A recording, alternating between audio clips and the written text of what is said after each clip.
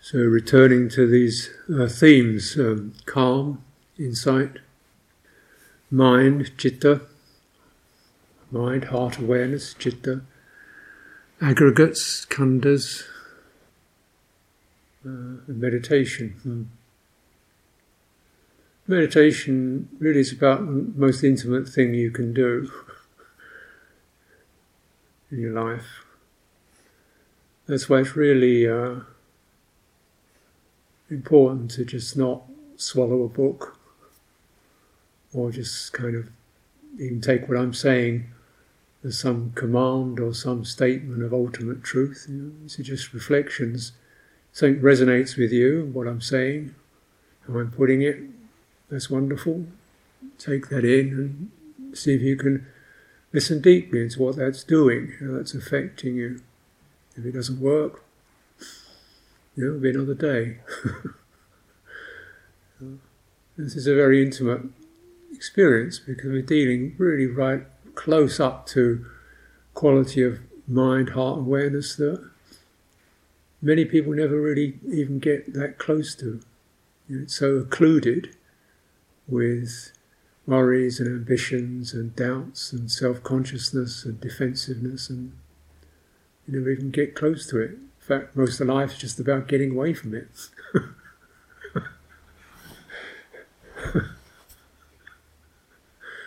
Because it's there, it doesn't feel so good.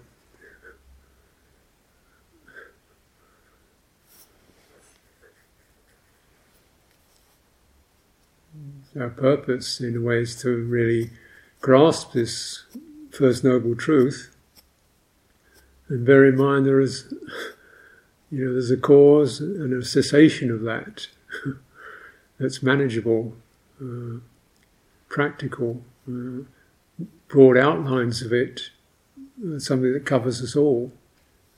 And even some of the main themes I think we can all resonate with, but the actual doing it is really about forming quite a careful relationship with your citta, your heart, your body, your embodied mind, and the particular psychologies and habits that it runs off into.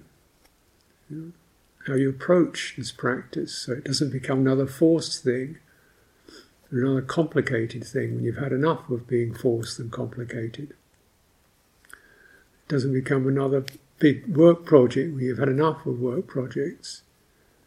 It doesn't just become another kind of self-obsession when you're fed up with self-obsessions. It's something that requires and really asks us to learn what we haven't learned. So naturally it's always tentative, learning what you haven't learned. It's there. So we go carefully. And relying on our own direct experience, the way through that.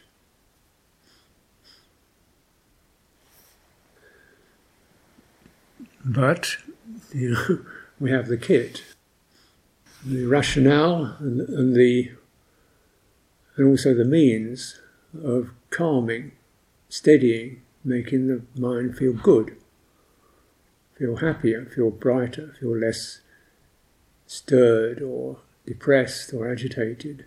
The means and the rationale, the aims, the means, the skills are all bound up with the nature of the aggregates. Because dependent on intention, which is a saṇkhāra, that's training your intention in ways that have not been so well formed, sensitive, steady, persistent, attentive, training one's receptivity, have an intention and an attention that's able to be receptive and learn, contact, through direct contact. How's this? How's this? How's this feel now? whatever it says on the label, what does it feel like? And the words, of course, are the labels. What does it feel like? How's it affecting? This is the place, the way we practice, we work. So intention, attention, contact, listening, learning, sensing. You can't play it by the book. Books are useful, but they'll only give you broad outlines, and I think the Buddha was wise enough to not sketch in every detail. Say broad things. Uplifting good mental states, uplifted mental states, recollection of skillful mental states puts the citta in a good place. Faith is aroused. A sense of purpose arises because one has faith. A willingness to make an effort. It's chanda. One is willing, one is motivated. Make an effort, apply, and then steadying, calming the body, steadying, calming the mind. Important that he brought body into that, because the body contains the fundamental blueprints for our energies, whether we're forceful or erratic, tentative, unwavering, or steady, soothing. Those energies are as in your body.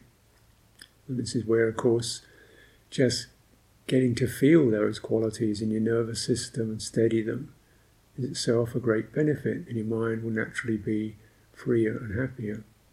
And this is part of the rationale of calming. And how do you do this? Sanya saṇkhāra.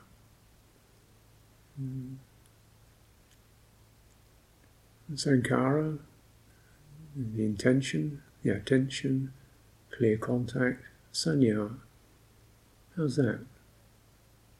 What's the resonance that comes from that? What's the tone? Sanya is literally something like sign. The words sanya and sign are clearly related. What's the sign of the mind? What are you talking about? Sign of the mind. It's not a word, it's a tone. The mind is tense, brittle. The mind is erratic. The mind is slumped. The mind feels pressed. The mind feels expansive. And in Satipatthana Sutta you see the Buddha refers to some of these. One knows the contracted mind, one knows the non-contracted mind, the mind elevated, the mind oppressed. The mind has a certain shape to it, a certain tone to it. We talk about being narrow-minded, recognising, even in a phrase like that, something's being referred to that we can all, narrow-minded. Probably, means strong, sharp, but not much space in it.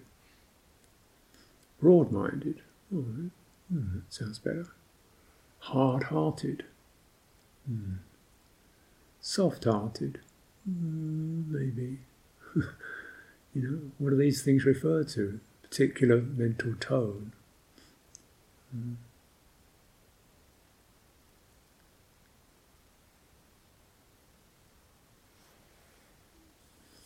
this tone is the sign of the mind.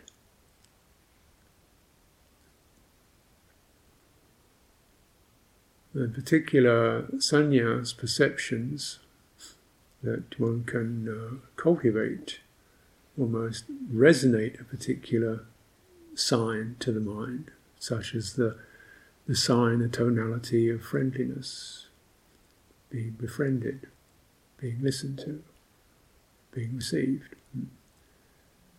The tonality, the sign of mortality, So it sharpens us, wakes us up, recollecting that. And so on. So you kind of bring these signs in, introduce these signs, asking them, how's that feel?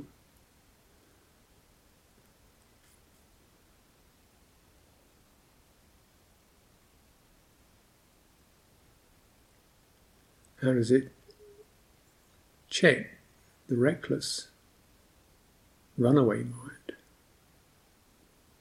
or the casual dismissive mind? Bright sign of brightness, sign of straight upright, the upright citta. Why does he use a phrase like that, upright? We're referring to something that has a subtle form to it. When the citta is upright, it feels straight, steady, firm. We know what that feels like. When it's devious, it's kind of wavering and flickering. And when it's crushed, you can use these terms. It feels broken and scattered. Those are real experiences. Feel broken-hearted. What are you talking about? You're talking about the truth of the mind, citta. These are not just poetic phrases. They're real experiences that people know and feel.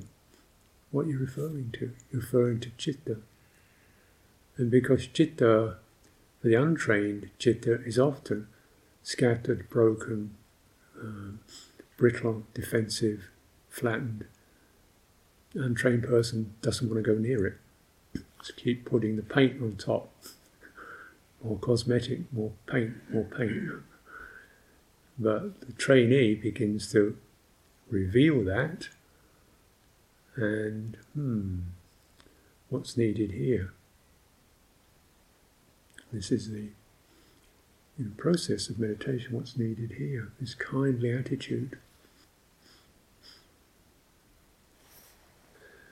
Meditation themes one can make much of, and the Buddha recommended mindfulness of breathing. Because breathing is involuntary, you don't have to do it, it happens. So that's a bit of a pressure off. And it's very intimate. It's not something you have to conjure up, it's there. And it's got a steady rhythmic effect. It rises, it pauses, it fluctuates, it flows. You can feel it directly. And the feeling of the breathing, can be very steadying, because it's something you don't have to make happen. It flows through your body, it affects your nervous system, and the Buddha points to these qualities. The kaya saṇkhāra, the nervous energy of the body, is soothed, steadied. But we've always got to recognise, though we all do the same thing roughly, we breathe in and out, people have different experiences about that. Just how clearly they can feel it. The rate of it, and the effects of it in their bodies, because their bodies, the nervous system in our bodies, acquires particular habits, saṇkhāras. It gets saṇkhārad. And one saṇkhāra is armouring. It's a very normal experience. You get body armouring, which means body in some ways develops numbness or stiffness or defensive energies that stop feeling things. This is one example of something we all can recognise, name. So then the breathing isn't very clear, because it has this heavy plating over the bodily energy, body vitality. The kaya saṇkhāra is blocked and occluded. And to remove this body armouring requires a lot of sense of safety, time, no pressure, and warmth, warm-heartedness. Most people, in terms of their body energy, are quite unbalanced. They're up in their heads. There's not much going on in the back. The vitality doesn't flow very well. It goes into particular patterns that we've used in our work, with its certain thrusting rhythms, and its speed, and its machine-like doggedness. And all those have an effect on your nervous system. This is not esoteric, this is witnessable fact, isn't it? When people have breakdowns, take sedatives, to try and get it, somebody can sleep with it. Some people's energies don't switch off, can't sleep, or very little. So just to bear in mind, the actual patterning of our bodily energy is rather individual, subjective. So your ability to even sense the fullness of breathing in and out may not be that complete, maybe just a little. And you just tune into that where you can feel it with this sense of careful attention and dwelling on the perception of breathing in and out. This is one of the acknowledged perceptions to be cultivated, the perception of breathing in and out. Now I'm talking about a perception. It is a mental tone, a mental meaning, a certain emotive quality, like any other perception. Perception of busy gets us jangling. Perception of lot to do has an effect. Perception of being welcomed has an effect. The perception of breathing in and out has an effect. But it's the perception. And the perception is very intimate, just like our experience of fear or love or aversion. They all happen.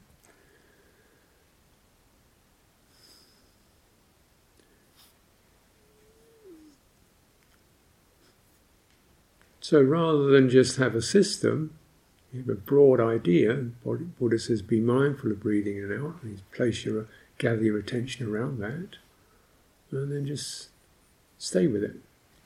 The longness, the shortness, the flowing of it. Until you can begin to, the body energy begins, the body begins to open, and the mind acquires greater sensitivity, you'll feel it, subtle effects shifting through the body. Maybe places that were numb begin to wake up. Places that were trapped begin to ease. Places that were dull begin to brighten up. It can become very pleasant. This is why the Buddha taught it. He recognized that citta is very much attuned to feeling, pleasure and pain. It's very much attuned to sañkhāras. So if we get a perception that's agreeable, comfortable, steadying, supportive, gives us those qualities, the citta will brighten and feel steadied and supported by that. But of course, one must be really aware of how one is approaching this, because although it's something that is quite involuntary, once you create a system out of it, the likelihood is I've got to get through this system.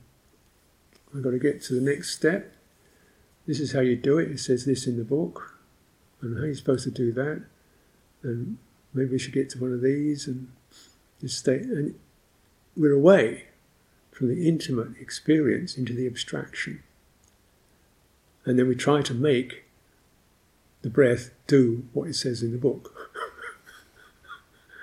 And we try to make the citta do what it says in the book, and it doesn't. It doesn't work that way. It just, when the citta feels that one coming, so it's him again, it's her again, telling me I've got to do this, that and the other, no way, I've had enough.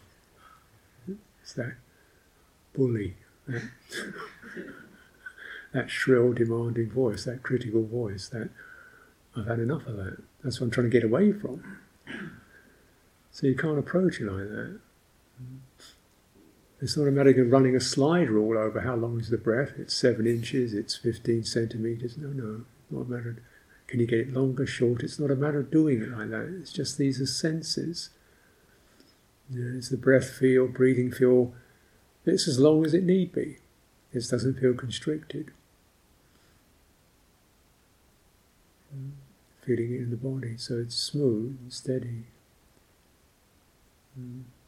It's rather like, calming is rather like, maybe, say you have a horse, a wild horse, and you want it to become more calm and peaceful, and because you care for it. It's rough, it's upset, it's frightened. So you don't just kind of say, calm down, or run a tape measure over it to see how long it is and get a machine to start patting it down. Instead you have to kind of approach it quite carefully and then, how do you touch it? How do you make contact with your breathing? How does your breathing feel in your body so your body is easy with that? Your mind isn't straining. But at the same time it's firmly, repeatedly, the way you'd stroke an animal, returning again, gently. The animal doesn't too forceful, the animal reacts, so gently, steadily, till eventually the animal trusts, feels comfortable, and you can go more firmly, steadily. You're always listening, attentive to what the horse is doing, how it's feeling. Similarly, same way you're attentive to the citta, the heart, the awareness, your mind. You're attentive to how it's the body, the bodily reactions and responses. And there's this quality of the right attitude itself has an immensely beneficial effect. Because if you approach it like that, you've already avoided one of the main pitfalls that make meditation such a difficult experience. We've always got ideas of what we should be, or how the citta should be, or what we're going to become, or what stage we're at, or what to do next, and we're approaching it with our heads. And abstract. Abstract. The feeling then, the abstract is, if I could get it like it says in the book, I'll be okay. The conformist, to be secure. If I could do it like she does, I'll be okay. He's got it better than I do.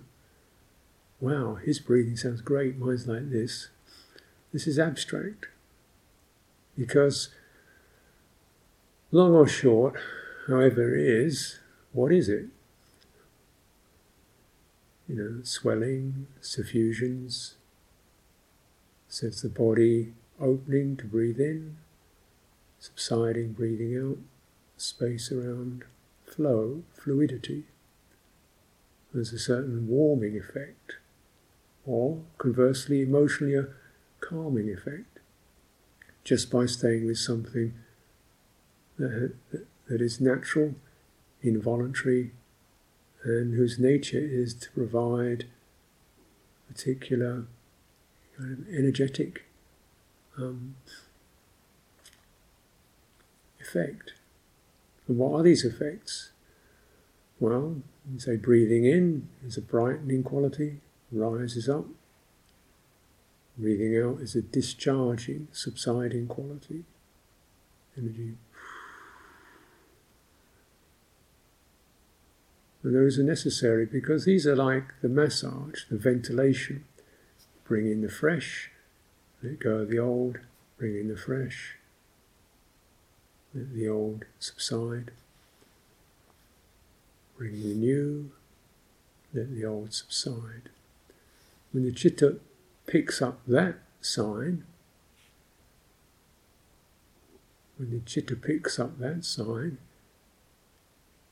it starts to do the same. The citta breathes in for breath, for bright now. it begins to abandon and discard the old.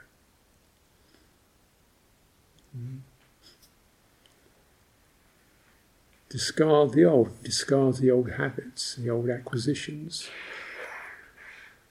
the struggles, the tangles. Just doesn't judge, doesn't criticize, it just enough. And then the in-breath is fresher and brighter. And so the citta picks up the same kind of qualities, same kind of tonalities, the brightening and the releasing.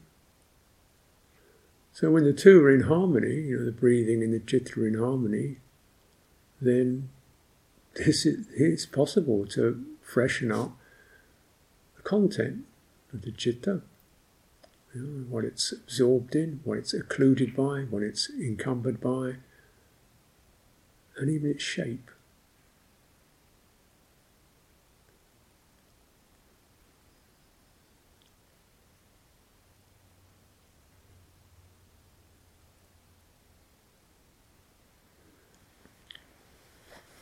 Now, again, to refer to the shape of the mind. When you get into an argument, what shape is your mind? Is it like a sword, stabbing and flashing? Is it narrow and sharp and pointy, stabbing and flashing? Is it like a shield, heavy, iron, getting in here? What shape is your mind like that?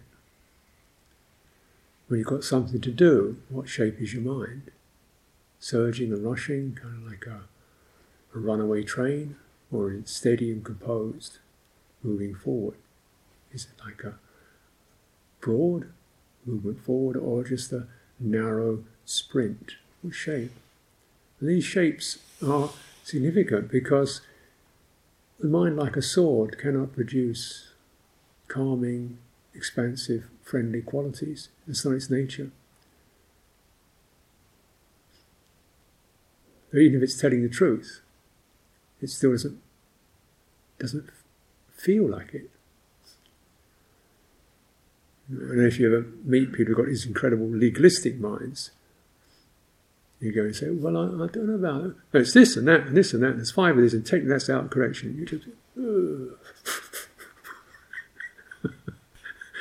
you just met a mind like a sword. It wasn't being aggressive, it's just that, like a bacon slicer. This is this, this is this, this is this, thank you very much, that's that, out. And you go, I just felt like I'd been shredded. But the person was not being malevolent, they were telling the truth. It's just, the shape was just, difficult to be with. Or you get mind shapes that, like, you go into it, this is pretty straightforward, just this, and maybe that, this mind, you meet this octopus. Well, maybe we could do this, but on the other hand, I don't know, I don't really feel like perhaps I should think about it more slowly. And you've got to look at it, what's going on? I feel like I'm meeting an octopus in the fog. It gets so complicated. And so, the shape of our mind, which may not be malevolent intention, is just it's hindered by these obstructive patterns. And although we might very well say, well, the content is impermanent and changeable, that's over, still in terms of how we relate to others, we've created big effects for other people, probably without even knowing it. Without even knowing it. I'm just being truthful, this and that and this and that, and that's that and that's that and that. Okay, fine, thank you very much now. Just being truthful, you just feel like you've just been met by a chainsaw. What? And then both people feel mystified.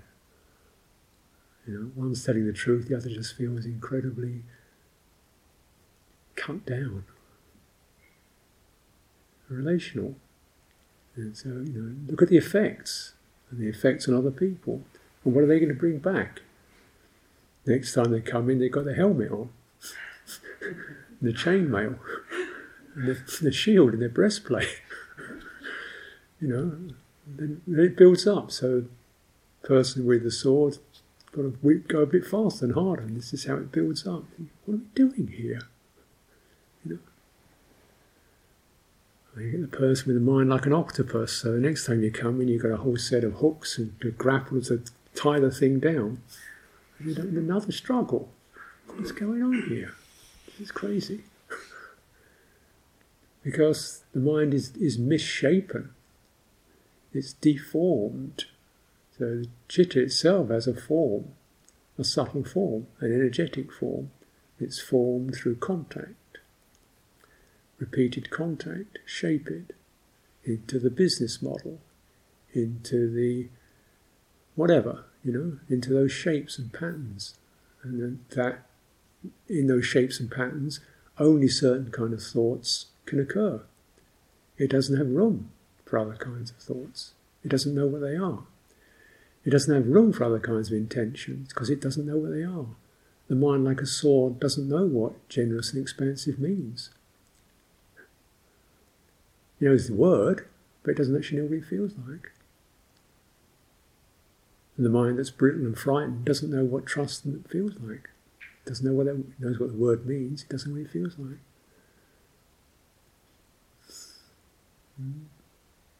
The do-it person likes the idea of relax, but doesn't have a reference to it. Thinks they have to try harder to relax. Relax, try very hard to get relaxed, just again and again to get relaxed and relax. I've known people like this who couldn't actually, they liked the word, they didn't know what it felt like, what it referred to as an experience. So they always approached it with, try harder to relax. Sounds right. On paper it sounds like the right thing to do, doesn't it? You need to relax, therefore try harder.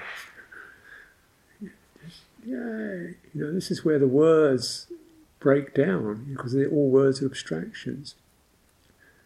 What does it feel like? Is it anywhere where you can get that sense of, in the palms of your hands, could relax? Because the body knows how to do it.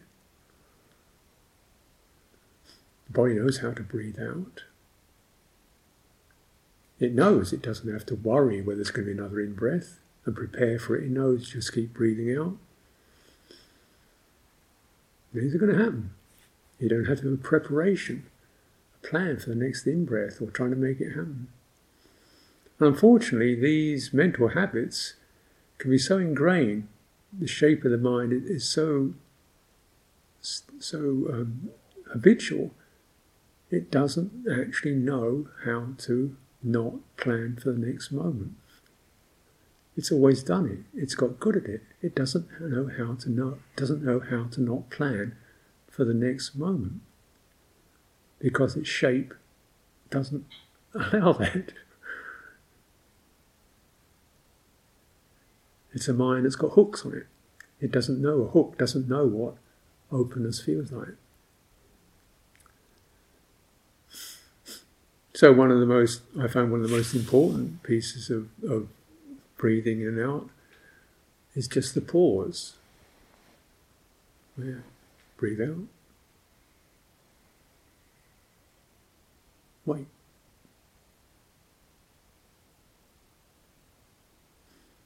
I've known people who don't get any pause between the out-breath and the in-breath. It doesn't happen. Just... Okay, well, let's try something else then. What about walking? What about learning just to wait in silence? Not focus on doing anything, just to open to silence. Would that be a place where you'd learn, where the citta would learn a new shape? As this, in the silence, nothing has to happen. Things will happen, but nothing has to happen. You don't have to plan it. Things will happen. And tuning into that, the saṇkhāra, the perception of which is conducive to a quality of the mind, releasing some of its form into an open quality that can receive things, allow things to enter without having to make it happen, or control it, or measure it, or compare it with something else. The mind, we're recognizing, these strong saṇkhāras that have shaped and formed the mind This is why one can call it a mental formation, because it does. Saṇkhāras do form the shape of the mind. But they can be undone. And they're undone in exactly the same way that they're created. Through saññā. So the mind that's only ever seen the sign of you've got to do it, you've got to make it work, you're not good enough, what kind of saṇkhāras will that bring up? Agitation, fear, defensiveness, compulsive, to name a few. Mind would be shaped by that. So the citta that's received, the saññā, the perception of, you name it, your life stories. Some of them were extremely poignant.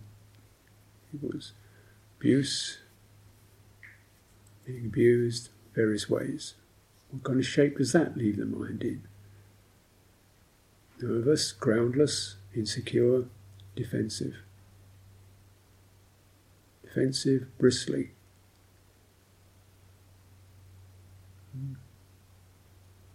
Ready to jump, ready to run. What kind of emotions will fit into that? Those that fit that shape. What kind of strategies and thoughts will arise? Those that fit that shape. Now you can find fault with the thoughts, you can feel, why am I like this, like that, or the other? But this is not self. Clearly, one can make it self, because these all occur through, one can even begin to remember incidents that have generated those. But right now, that's a memory, not a self. Right now, that's a perception, not a self. And that habit is not a person, it's a saṇkhāra. Now, it's not just verbal, conjuring tricks. It's to get the sense of, retrieving the citta as that which has the potential to witness and know these and respond to these with its intelligence and with its heartfulness. Once we begin to recognize that, this is the experience of the abused mind, and you know that, what do you think the response will be if you really get that? Isn't it going to be something a little more, assuring, compassionate, steadying, comforting? The guilty mind, the mind that's kind of shivering and cowering. You don't have to think these things, but so much as once we sense that the patterning and respond to it from a place of heart, citta, rather than from a place of person, it's a very different relationship. A very different response can occur. The person will always blame, lament, struggle. The person will always struggle, lament, blame themselves, others. That's the way they survive, in this armouring and in their misery, holding themselves together.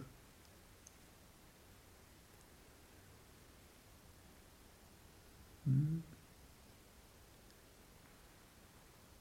yet, we breathe in, bodies breathe in,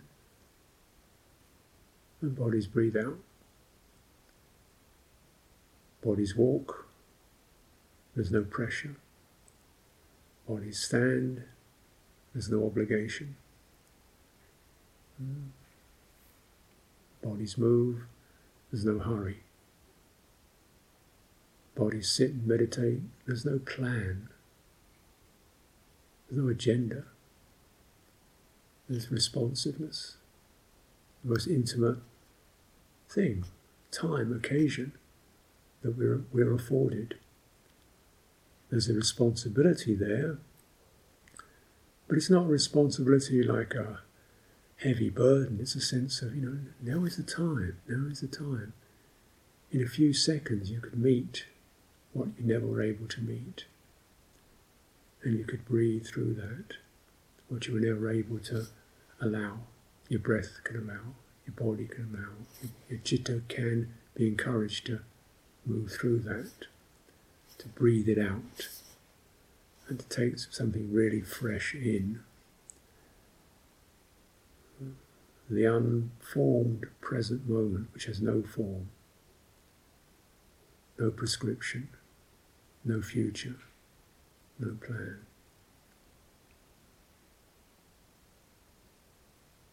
When we pause, we can find that place of pausing both as a physical sign, even a mental sign.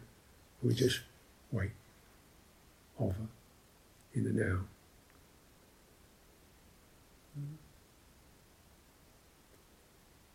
Trusting it. What will arise in that? Meeting it, managing it.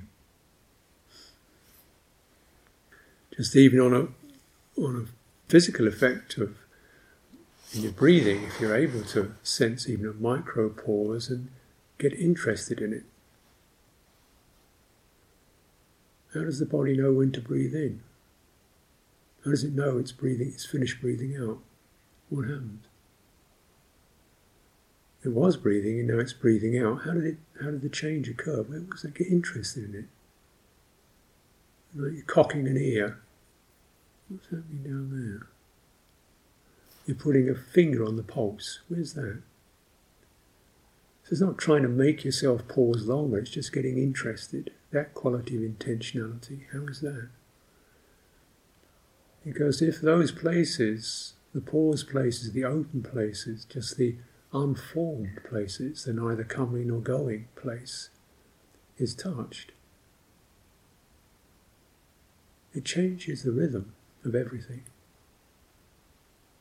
It changes the speed of everything. It changes the intensity of everything.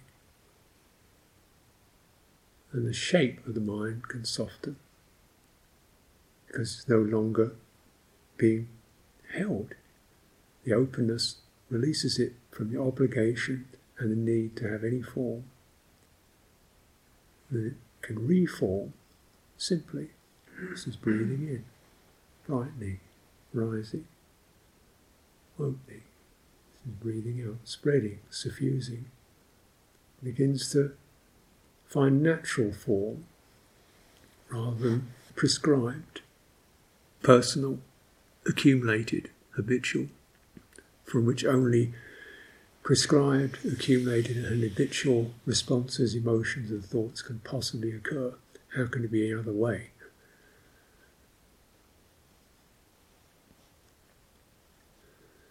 How could the habitual mind ever be free?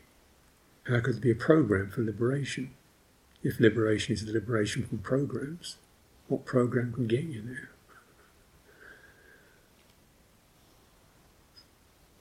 Only the program that begins to trust the unprogrammed.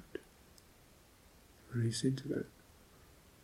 And then the forms will arise. Now, this is the beauty and the skill I find, or I aspire to develop or attend to more fully.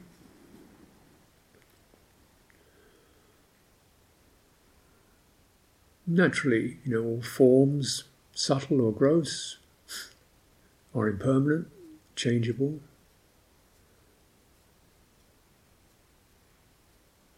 We may love to just be bright and open and silent, but sometimes we have to be sharp and pointed and so on.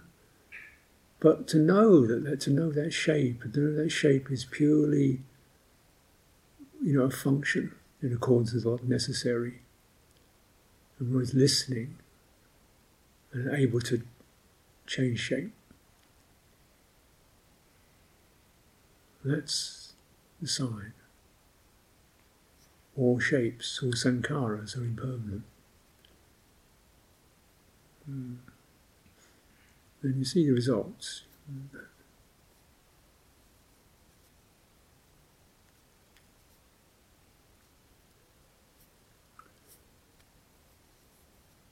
You know the results because you don't know who you are in that old, tedious way. Anatta is not really some kind of refined doctrine, it's just the truth of it, the matter. And through acquiring, getting stuck in particular shapes and patterns and habits, the mind believes that's the truth, the reality, and it bases its life, and its programs, and its patterns, and its behaviours upon that. Now, marvellously, the karma, the occasion has arisen for us. How did this happen? Well, here it is. So, the sense of now's the occasion to release the citta, to train the citta, to steady the citta, to brighten the citta, to enjoy the citta, and to relinquish the person.